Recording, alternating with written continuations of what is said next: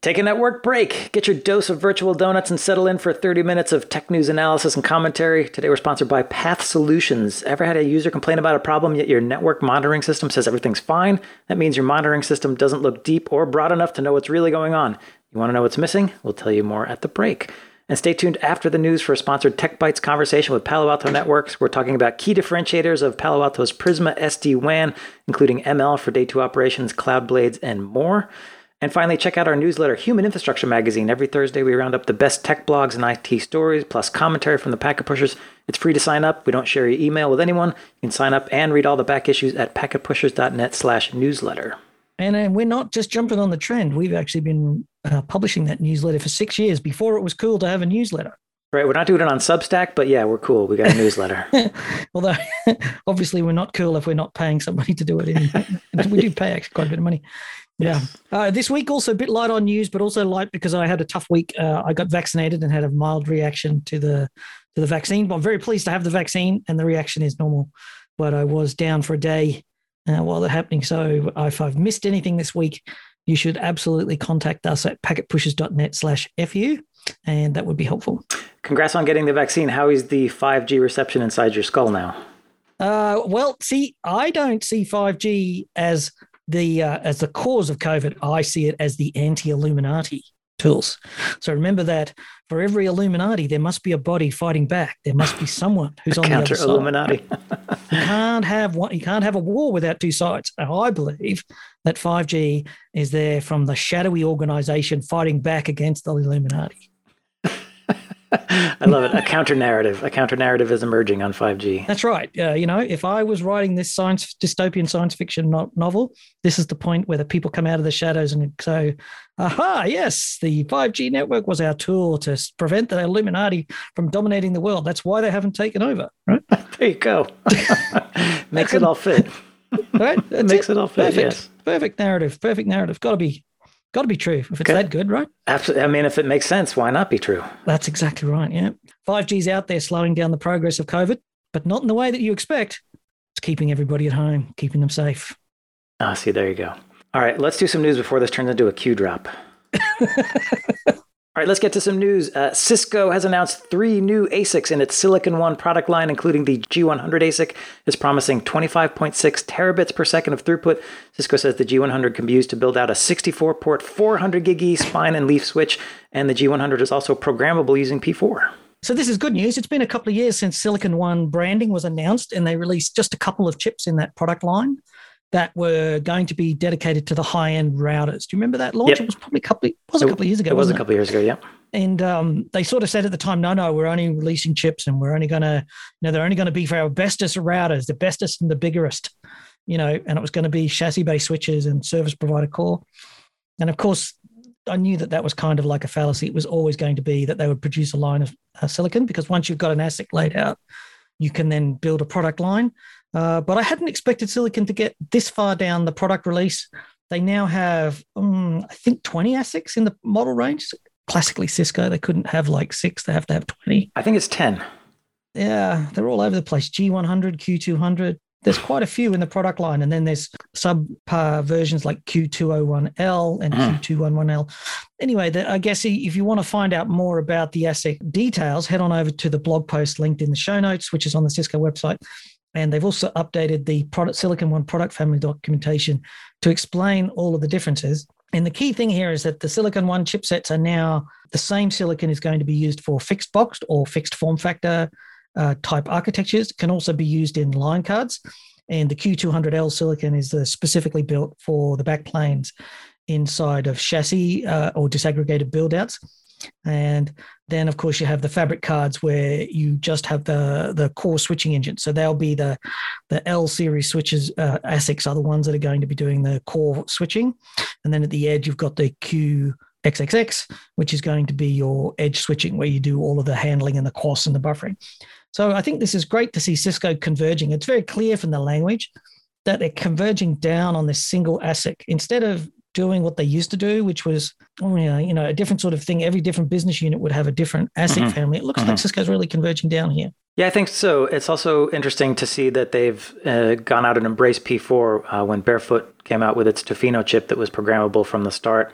that sort of gave them a little competitive edge. And we saw folks like Innovium and others start rolling out chips. And both of them, Barefoot and Innovium, I think, hit that 25 terabit per second throughput before Cisco. But Cisco now can roll up and say, we've got the same thing. We support P4. So if you're a telco looking to do some packet processing, we can help you out with that. Yeah, I do have a problem with the, industry's first 25 terabit per second programmable and fully shared packet buffer device in 7 nanometers.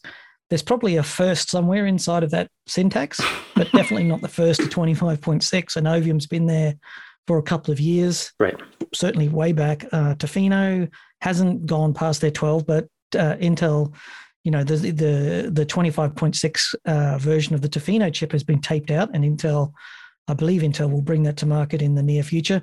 And then, of course, Broadcom has 25.6 terabit per second silicon. So that, of course, gives you, the 800 gig, 400 gig density that you want for switching and routing in the new era, especially if you're into 5G, where you want to start provisioning your 5G edge with, maybe you want to do 100 gig today, but be ready for 400 and 800 gig in the near future. Mm-hmm. Mm-hmm. It's also, I think the notable aspect here too is that they're pitching the S1. There's a version of the silicon which is specifically for web scale companies. So they talk about it being optimized in some way for what the web scalers want. And I guess that means less features, less complexity, because mostly what they're looking for is very low latency, high forwarding performance. They're not looking for the mungibility that you tend to get in the enterprise, like the infinite feature set. And if you could strip it back, would that be better? I think that, and the suggestion was from the blog post that they're targeting, Azure, Google, and the cloud providers with this particular switch, so that people can then run their preferred operating system on the top, which is a turnaround for Cisco, I think. It is also, I think, a tough market for Cisco to get into. I don't know, based on the volumes they can crank out of this chip, if they're going to be able to compete with Broadcom as just sort of a big, fast, dumb web scale switch like Broadcom can turn out.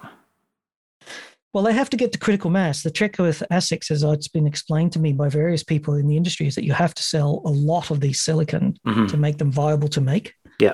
And once you've put the money into taping it out and getting the production run working, the only way you're going to recover costs and reach profitability is if you sell as many of them as possible. Right. Of course, the other way is to sell them for the maximum amount of money possible. Right. But this is fundamentally a volume game where the bigger your production run, the more money you make. Right. Overall, that's simpler. That's where it boils down to at the end of the day. And I think Cisco is going to have a challenge here. It has several competitors. Of course, Broadcom, NVIDIA is now in this space after its acquisitions of Mellanox and Cumulus. We've seen Marvell revitalize its networking silicon. Intel, of course, bought Barefoot. And there's a whole bunch of stuff going on here. I think Cisco is going to find it much more uphill than it used to be. So, of course, it's got still dominant in the market. It owns 50 to 60% of market share, not as much as it once was. And certainly, it's losing its position, its preeminence, and it's not automatically a consideration for an increasing number of companies. A number of companies are now saying we need to reconsider our position and decide whether Cisco is the right partner more and more. So it's going to be a tough sell. I agree. Yeah, I think that I agree with what you're saying. Yeah, because we've seen Arista sort of run into the teeth of web scale. Like, one quarter can make you or break you, depending on how much volume they get. So yeah, it's almost like a handful of purchase orders from a couple of companies like Microsoft can set your share price back 5, 10, right. 20%. Exactly. Which is not what you want when you're listed on the stock exchange. That's not how the system works. I do think, though, this is also a sign. We have a thesis here, and I keep pushing this thesis that Cisco is converging its enterprise strategy onto a single thread. So in the past, Cisco was an organization that had the business hypothesis on which they operated was that there was many different business units, and all the business units would compete with each other. So the Catalyst would compete with the Nexus, would compete with the data center and the campus, and there'd be 2 or 3 divisions in each category, and they'd all be competing. And the business hypothesis there was that if you could get a dominant position in the market, then your problem was that your organization would then go stale and then die, right? Because if you dominate, you stop innovating. And so there was a common corporate strategy in the early 90s that was largely invented by Jack Welch of GE. And the idea was that you keep your company healthy by competing against yourself. So you either buy or build multiple business units, compete for the same business. And if one business unit fails, the other one's there to pick up the revenue. So the market opportunity is not lost. It was also an era of branding. So Cisco did a lot of work to sell its brand in the same way that Coca-Cola and Nike, people buy those products for the brand, not particularly for the product as such. Right. I remember seeing Cisco commercials on like regular consumer television, and I'm like, what? What is this here? Yeah. And that was kind of an era. And Jack Welch of GE. So we know how GE turned out. That model didn't survive the transition to the modern era. And Cisco has been progressively realigning itself. So we've seen, the campus model is now aligning behind a single strategy. There's no longer this diverse multiple business unit. There's one. And in Silicon One, actually looks like it's going to reach the campus as well. So you'll have one ASIC family across all of Cisco's switches and routers with the same API. So they're talking about the same way of programming it, which seems to be based around P4, based on the documentation. And that could lead to customers getting a better experience, because if they don't have to keep reinventing ASICs and software and abstractions between programming the ASICs, and every operating system is different, they start to move towards one consistent operating, one development platform, just with minor tweaks for each part of the market that the silicon and the hardware is going to, then perhaps Cisco can, stop the customer loss and stabilize the market in a position where it wants to be. Yeah, I'm pleased to see Cisco being ambitious with silicon. It's a tough market to be in, but they are really embracing it. I'm curious to see if the web scale business doesn't work out, if they sort of go back to that old model of better together, where Cisco hardware and software is supposed to be more tightly integrated and better performance. I haven't heard that message in a while. Maybe we'll get back to that. Well, I think the flip side here is that people don't care so much about ASICs yet. There was a hope, we had the hope back when that you would want to know what ASIC was inside your switches. Right. And the vendors have aggressively said, you don't need to know. We're not telling you. Broadcom doesn't make a big deal about, promoting its brand and its model range like Intel did with its Celeron and Pentium, that sort of stuff. And it's very interesting. There's a lot of different dynamics. I think maybe the networking industry is what it is, and people just don't want to know. They just count the ports on the front by and large, except for a few customers who care. I do think Cisco's well behind here, though. Like, they're very late to the 25.6 market. 25.6, it's a very serious achievement to reach 25 terabits per second, and to extend the range to an 8 terabit, a 6.4 terabit, a 3.2 terabit divide, ASICs for all the different footprints that they need to reach.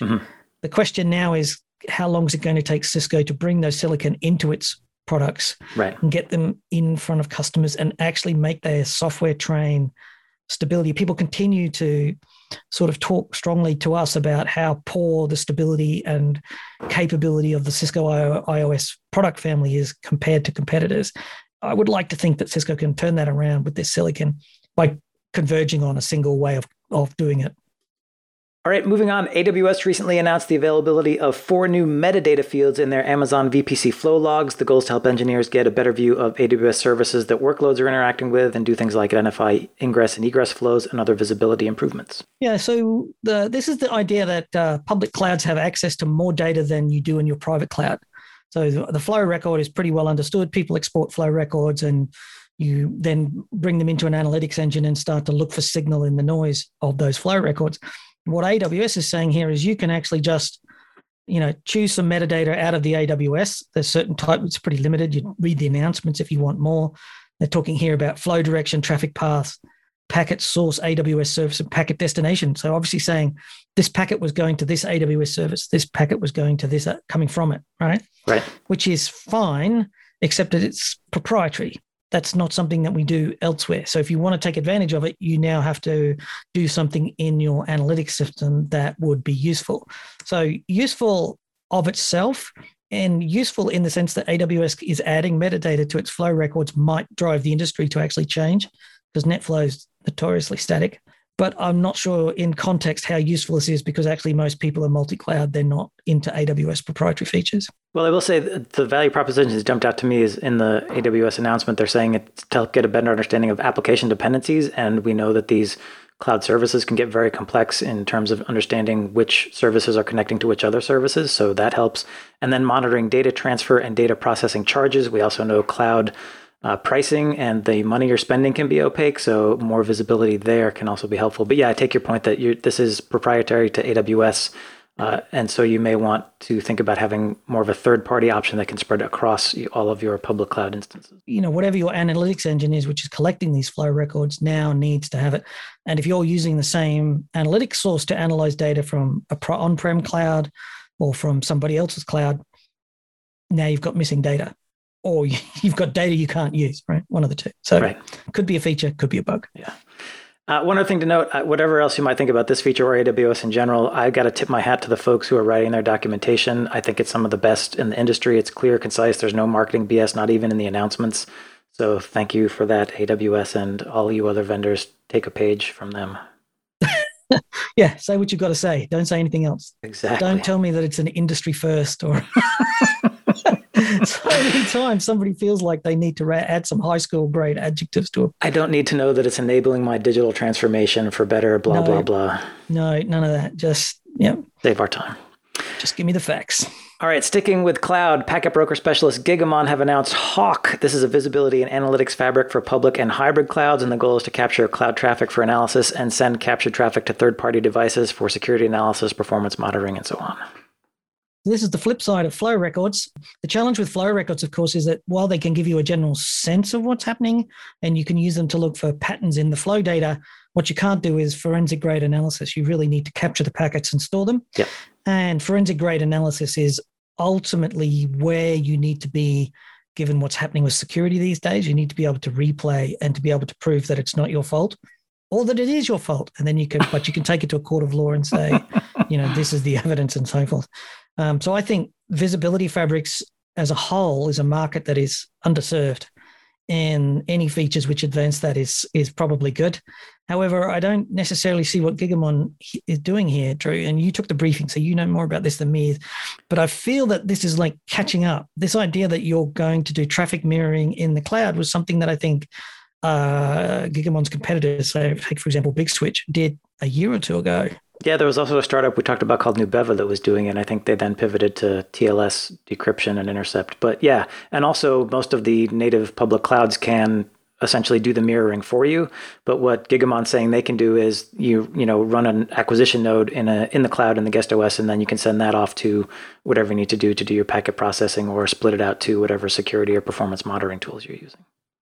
Yeah, I think that the key here is that you can do simple packet capture, usually with a feature that exists in the cloud, unless you can't, right? There's some clouds that don't, I feel. Right. Although this is such a moving space that it's always hard to know when you don't, what you don't know. But the challenge here is that what a lot of people do is when they receive a packet, they look for it and pattern match it and say, that's traffic that I need to capture. So if you say, I put a tap here, I'm only interested in a certain type of traffic, so you don't overload your capture engines. Right. And keep in mind that you do actually have to pay for everything in the cloud, and network traffic in particular is generously priced.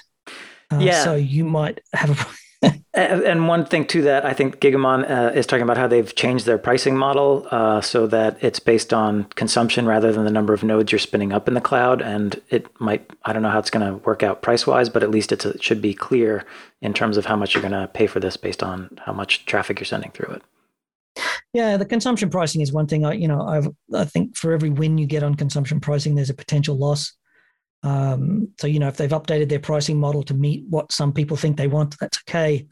But as always, the challenge here is good that Gigamon's able to do this. They're laser focused on this visibility fabric idea, and they have a lot of features in there that people like.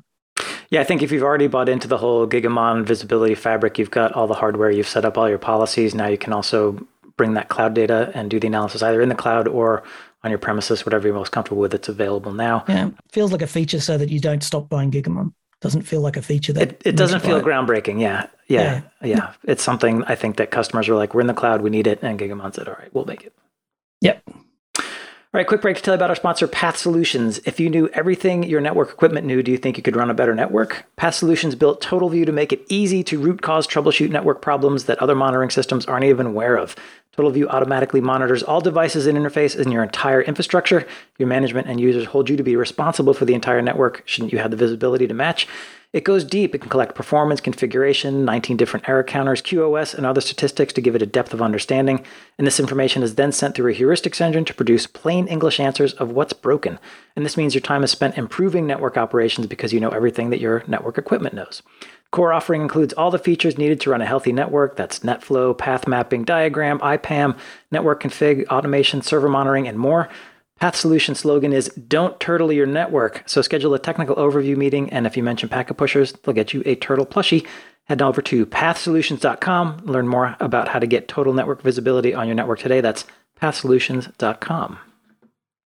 All right, back to the news. The French cloud provider OVH suffered a massive fire at its Strasbourg facility last week. It destroyed one data center, severely damaged a second, and took 2 others offline. Now, the Register is reporting that an uninterruptible power supply might be the culprit. First of all, a big shout out to all the people working from OVH Cloud who are probably putting in a lot of unpaid overtime. Yes. Yes. So just a reminder to be nice to them. They're probably doing their best, and they're not getting paid extra to make your problems go away. They're probably, the company's taken a massive hit. I imagine financially it's not in a position to give out bonuses to all its employees. So be nice to the employees at the very least, or give them the benefit of the doubt where and when you can. One of the things I liked about this is that obviously, losing an entire availability zone during the fire is bad, but actually losing 4 availability zones in a single area is probably a problem. Like, it should not have happened that the fire in one availability zone should have taken out the others. And there is reason to criticize OVH for not doing enough, if that makes sense. Yes, absolutely. And it, I think, ties back into this whole notion of cloud design. Just because you've put something in the cloud doesn't necessarily mean it's going to be available. You've got to be very careful about how you're setting up availability zones and all that stuff to make sure that if one actual physical location goes down, you're still going to be up. Yeah, and in theory, they should have designed that data center so that if it went up in flames, none of the other 3 data centers went down. But that's what has happened. Although, you could also argue that a fire of this magnitude, it was quite substantial. And if, as they say, the UPS systems when those batteries go up, they go up, right? But at the same time, that's a known risk. And there's reason to question, did OVH address the risk of the battery packs going up in the UPS system, or did they cut corners somewhere? Yeah, there's the Register is reporting that the company chair, a fellow named Octave Klaba, suggested that the UPSs had recently been serviced by the supplier, which seems like a little bit of blame shifting. It does sound like it, doesn't it? Yeah, it's a like, little bit. They serviced them a couple of days beforehand. We think it might not be our fault. Right. Right. The fact that we didn't put in sufficient fire suppression or didn't think about the fire situation. Please don't think about that sort of thing. Like, I mean, not that it is or it isn't. I'm just saying this doesn't feel like, Right. Yeah. So, again, we want to be sure to not take pleasure in other people's misfortunes, because these things are dangerous and also impacted lots of folks. Lots of services went out. So our sympathies to everybody. But just a reminder that design matters. Yeah, it does. You should certainly not have everything in one physical area. One person was telling me that they actually had a DR facility inside of the site in the main hall, SGB1, but their DR site, they had the site that went out was SGB2, so they had a backup or a DR in one of the other halls, and that's obviously gone out as well. And now they're trying to activate their DR strategy, but it turns out that all the firewall rules are turned up so that it could only be limited to that site. So their security policy doesn't let them cope with a situation like this. So that was one story I heard. Another one was somebody came up with a cracking joke. Have you ever heard of disaster recovery plan? Yes. And the person comes up and he says, yeah, that's right. He said that the classic disaster recovery plan is step 1, have a disaster. Step 2, recover from the disaster. Step 3, plan for the disaster. Final kudos to OVH Cloud here.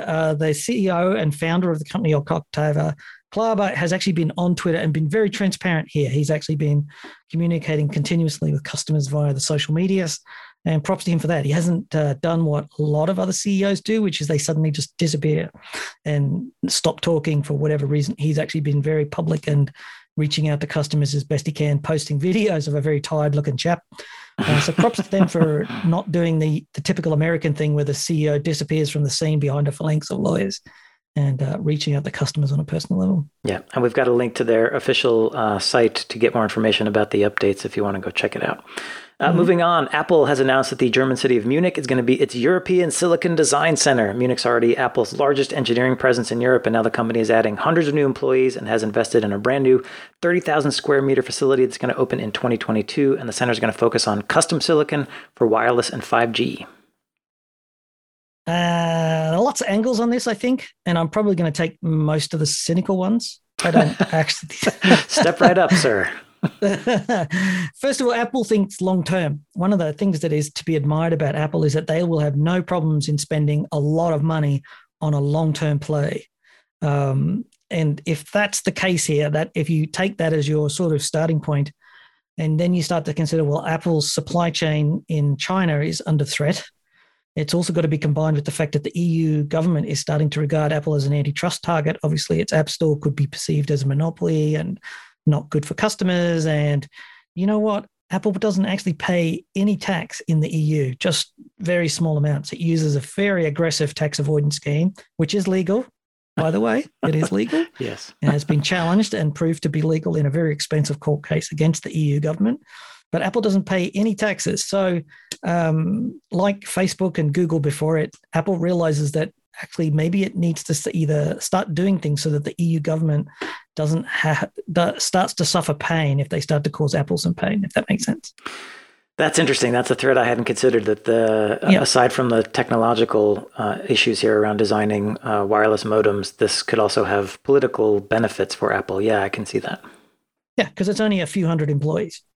Well, I guess they've got about 1,500 total, and so they're adding a few more. And they also mentioned how they're going to be spending $1 billion in investment over the next 3 years, which does, now that I see it from this perspective, seem like a signal to the EU, like, hey, don't come after us too hard. Yeah. And, maybe the research center will actually come up with something. Who knows? But, Germany is, it's not entirely well known, but Germany is actually the source of all the production equipment for making ASICs. So things like air filtration and ultraviolet lithography and making machines that make the silicon wafers and all that all originates from German manufacturing plants. And then it all gets shipped over to Taiwan, where it's then assembled for TSMC. Mm-hmm. So if you can start to build up a presence where you're actually doing a design capability inside of Germany, maybe you can actually complete the cycle and kickstart an industry there where somebody will put up the $10 billion to build an ASIC fabrication plant in Europe, potentially. Yeah, I'm curious to see if that's ever going to happen, because it feels like the whole geopolitical battle around silicon and microchips is getting hotter. And so it'd be interesting to see if any fabrication comes home either to the European Union or the US. Yeah, I was reading something about extreme ultraviolet lithography. And apparently, that's where you expose the wafers to the lithography so that you can actually then lay down the material onto the wafers. And the machinery that does just the lithography takes 20 ships and 30 planes to freight to the location. Wow. So now keep in mind that you've also got to do the same thing with the air filtration plants, and you also need vast amounts of water to do these things. So it is a really unusual business. Right. It's very expensive, a lot of startup costs, which is why folks like TSMC and places in Korea and China have the advantage, because they've already sunk those costs and now they can just recoup. Well, there's a problem there. It's not an article we put in there this week, but there is a water shortage. Taiwan is actually going through a drought at this particular point in time. I didn't bring it forward into the show because I thought, whatever. But the Taiwanese government released a press release this week saying that the semiconductor industry has enough water reserves to keep the tech industry going until late May, when the monsoon rains are scheduled to arrive to alleviate the worst drought in decades. So, just in case you were skeptical, so literally the government is assuring the world that it will continue to manufacture chips, because it is, by and large, the most significant manufacturing source of chips for the globe. And if they don't have enough water, then yes, production lines will come to a halt if the monsoon rains don't arrive on time. So with OVH, we talked about, sort of cloud design dependencies coming back to bite you. Now we're talking about physical dependencies coming back to bite you. It's all connected, folks. It's all connected, yes. Just interesting that, that whole, we talk a lot about supply chain things, and the supply chain is very strange sometimes. But a drought in Taiwan could actually affect the availability of a Switch ASICs or your Apple iPhones. It's like a butterfly's wings in a tornado affecting. Yeah, it reads like a William Gibson novel. It really does. It really does. Yeah. We are living in the future. All right, well, that wraps up our news. Please stick around for our sponsor, Tech Bytes conversation with Palo Alto Networks, talking about their Prisma SD-WAN. That's coming right up. Today on the Tech Bytes podcast, sponsored by Palo Alto Networks, we discuss Palo Alto's Prisma SD-WAN, and specifically, we're going to drill into key differentiators of the Prisma SD-WAN platform, including its use of machine learning to support day 2 ops, the unique Cloud Blades offering, and its app-defined approach to path selection and policy enforcement. Our guest today is Rohan Grover. He is Senior Director of Product Management. Rohan, welcome to the podcast. So first things first, Palo Alto is rebranding CloudGenix SD-WAN to Prisma SD-WAN, yes? Yes, happy to be here firstly. And this is a iconic rebranding moment for us. It's been 10 months since the acquisition. And what a 10 months it's been, right? Due to COVID, we have seen kind of 10 years of IT acceleration in these 10 months, work from anywhere, hybrid cloud adoption.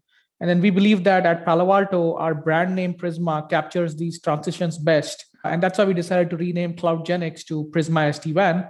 This also aligns really well with our Prisma Access cloud security solution, which together delivers the most seamless integration and complete SASE solution in the industry.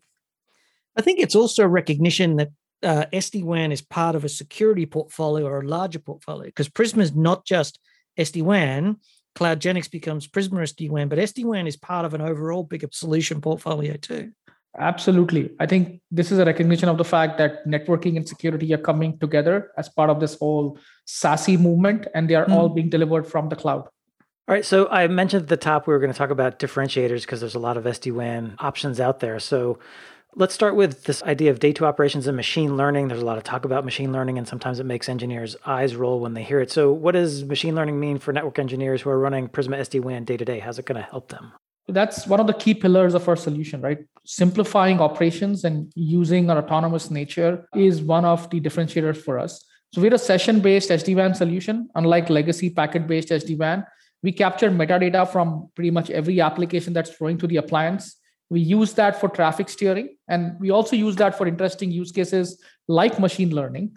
One of the use cases that we introduced for machine learning in the last few months has been the ability for us to correlate kind of events and alarms that happen very regularly in a WAN network. Like you have all of these flashing lights going off in the NOC, very hard for a network engineer to figure out what's going on. So because we have all of these data points, we can pinpoint the source of the issue, correlate all of these 20, 30, 100 alarms back to probably 1 or 2 causes, and then do auto remediation and try to fix those issues and really solve the day-end challenges, or try to solve some of the day-end challenges that network operators go through. So this is a troubleshooting use case then. You're saying because you can gather so much information, you can then analyze that information and say, if we're seeing a persistent problem on the WAN or a specific link, we've got some tools to help us dig into it, figure out what it actually is. Absolutely. And we can go back in time up to 90 days with the data that we collect.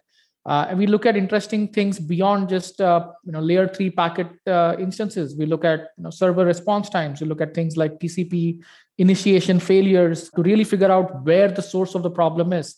Because I think in our world, time to innocence is really important. And we try to get to the minimum time to innocence to figure out, is it a WAN issue? Is it an application issue? Is it a wireless problem? I think it's really interesting here, Drew, and it's one of these things that we should always be discussing, is that when SD-WAN first came out, like we've been talking to CloudGenix for years about SD-WAN, right? They've had all that pedigree and all that technology, and we've had that whole SD-WAN story.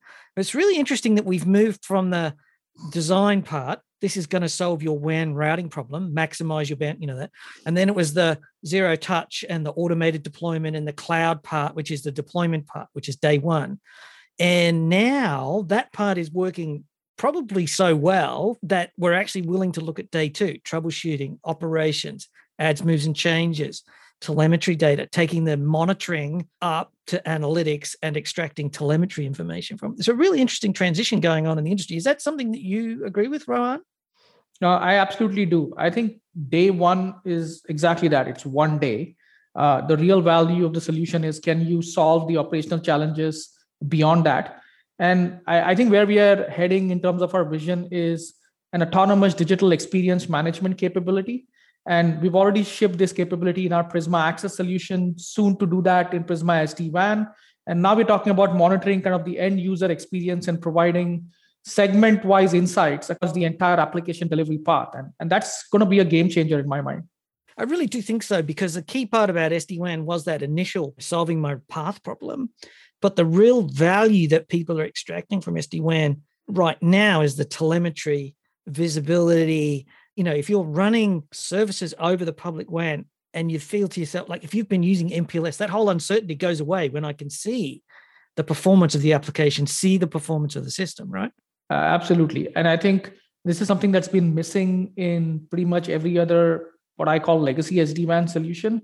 And we truly believe that these capabilities, along with some of our best of breed DevOps functions like APIs, are what is a key differentiator for us. The machine learning that you're talking about here with a supervised model, the supervised model actually means that this is not the sort of stuff that we've seen in the press where machine learning goes off and does things wrong. The supervised model means that you've got humans in there curating the model results to make sure that it's accurate. Yes. So this is what we call kind of the trust but verify model. So I think we will get to a world where extremely smart machine learning models will automatically remediate everything possible. But for now, I think people are taking baby steps here, right? So we want to solve one use case at a time. We want to figure out what works, what doesn't work, and how comfortable IT will be in doing this sort of self-driving network, if you may. We are well on the path to getting to that point. And that's important because that supervision, well, there's a couple of things about that. One is the retraining. There's an iteration loop around building the machine learning, having people in the loop, make sure machine learning better. Models they'll get open-ended, as you say, in the future. But that supervised model means that from a customer's perspective, it works today because there's a human in there making sure it's right. You're not experimenting on customers as guinea pigs so much. No, we're not. But the whole area of AI operations, which is what this terminology is being called now, is extremely fascinating. And I think the industry has barely scratched the surface of this. As AI ops matures and NetOps, SecOps, DevOps all kind of converge into AI ops, I think you see a lot of interesting use cases around supervised and potentially unsupervised machine learning. You've got a capability called Cloud Blades, and this came into Palo Alto through the CloudGenix acquisition. Can you tell us first what Cloud Blades are, and then we'll talk about how they tie into SD-WAN? Sure. So one of the key tenets for Prisma SD-WAN is our cloud-delivered branch concept. And the way that we imagine that is we've built a capability called Cloud Blades. It's an API abstraction layer. And we use that API abstraction layer to build integrations with any third-party or first-party technology. This basically means that we can provide cloud services without any dependency on our controller. We have decoupled this capability from our core controller code. So I can build a integration with somebody like AWS in a matter of weeks, and I can keep upgrading that integration without having any dependency on my firmware, on the SD-WAN appliance, or on my controller.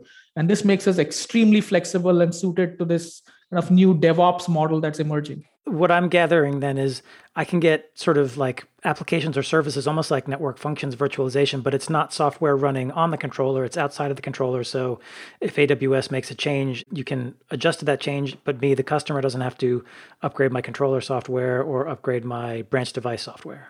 Yeah, exactly. It's an independent piece of code which can be upgraded completely separated from the controller. Because one of the bigger challenges customers have is when vendors come out with innovations, they typically have to upgrade potentially hundreds of branches to take advantage of those innovations. With this Cloud Blades API abstraction, that's not needed. We just upgrade this independent piece of code for that specific integration, and voila, customers can be up and running without causing any operational churn. Back when we first started talking to you about Cloud Blades, it didn't make a lot of sense to me.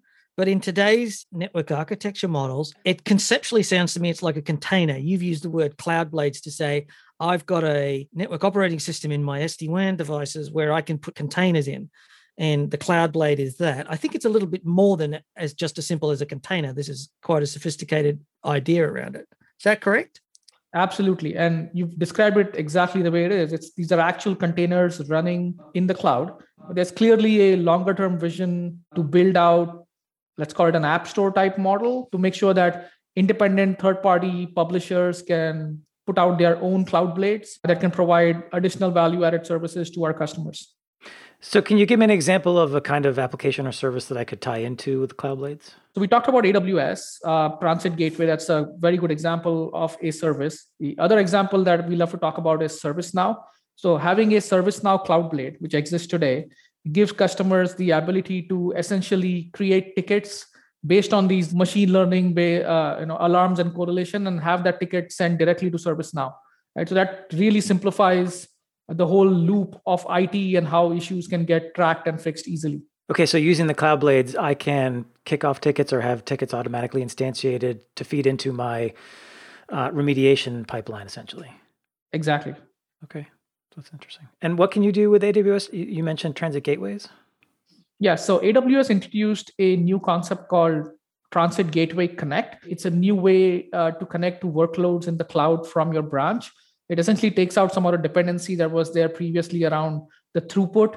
And what we've done is we've created this Cloud Blade that can automatically set up those tunnels to AWS, set up the kind of transit gateway VPC, and then do all of the control plane BGP type configurations automatically. All of this stuff that would normally take a network ops person or a cloud ops person hours to do is done in a matter of minutes. And it also abstracts away the complexity of somebody knowing the specific constructs of AWS versus Azure versus GCP, all of which have similar models. And I think this really makes IT's life simple. And tomorrow, if AWS changes something about this construct, we can hide those changes and really, at the end of the day, provide the outcome that the customer is looking for, which is connect the branch to the workloads in the public cloud. And this is this ongoing trend that we're seeing that customers want to be able to use their SD-WAN to connect to services that are hosted in AWS or whichever of the public cloud providers you want. But they also want to be able to connect their SD-WAN to the existing data center in a flexible and dynamic way. You don't want to have to loop it back to the data center and then send it up to the cloud, but you also want to use the part of the AWS connectivity that suits you. It's not always internet. Sometimes it's the direct connection. Sometimes it's transit gateways. Is that right? Yeah, and this is the whole hybrid cloud approach. We want to make sure that the cloud is treated from an SD-WAN perspective exactly the same way as you would treat a data center, which means I should be able to go from my branch to my public cloud without having to backhaul through my DC.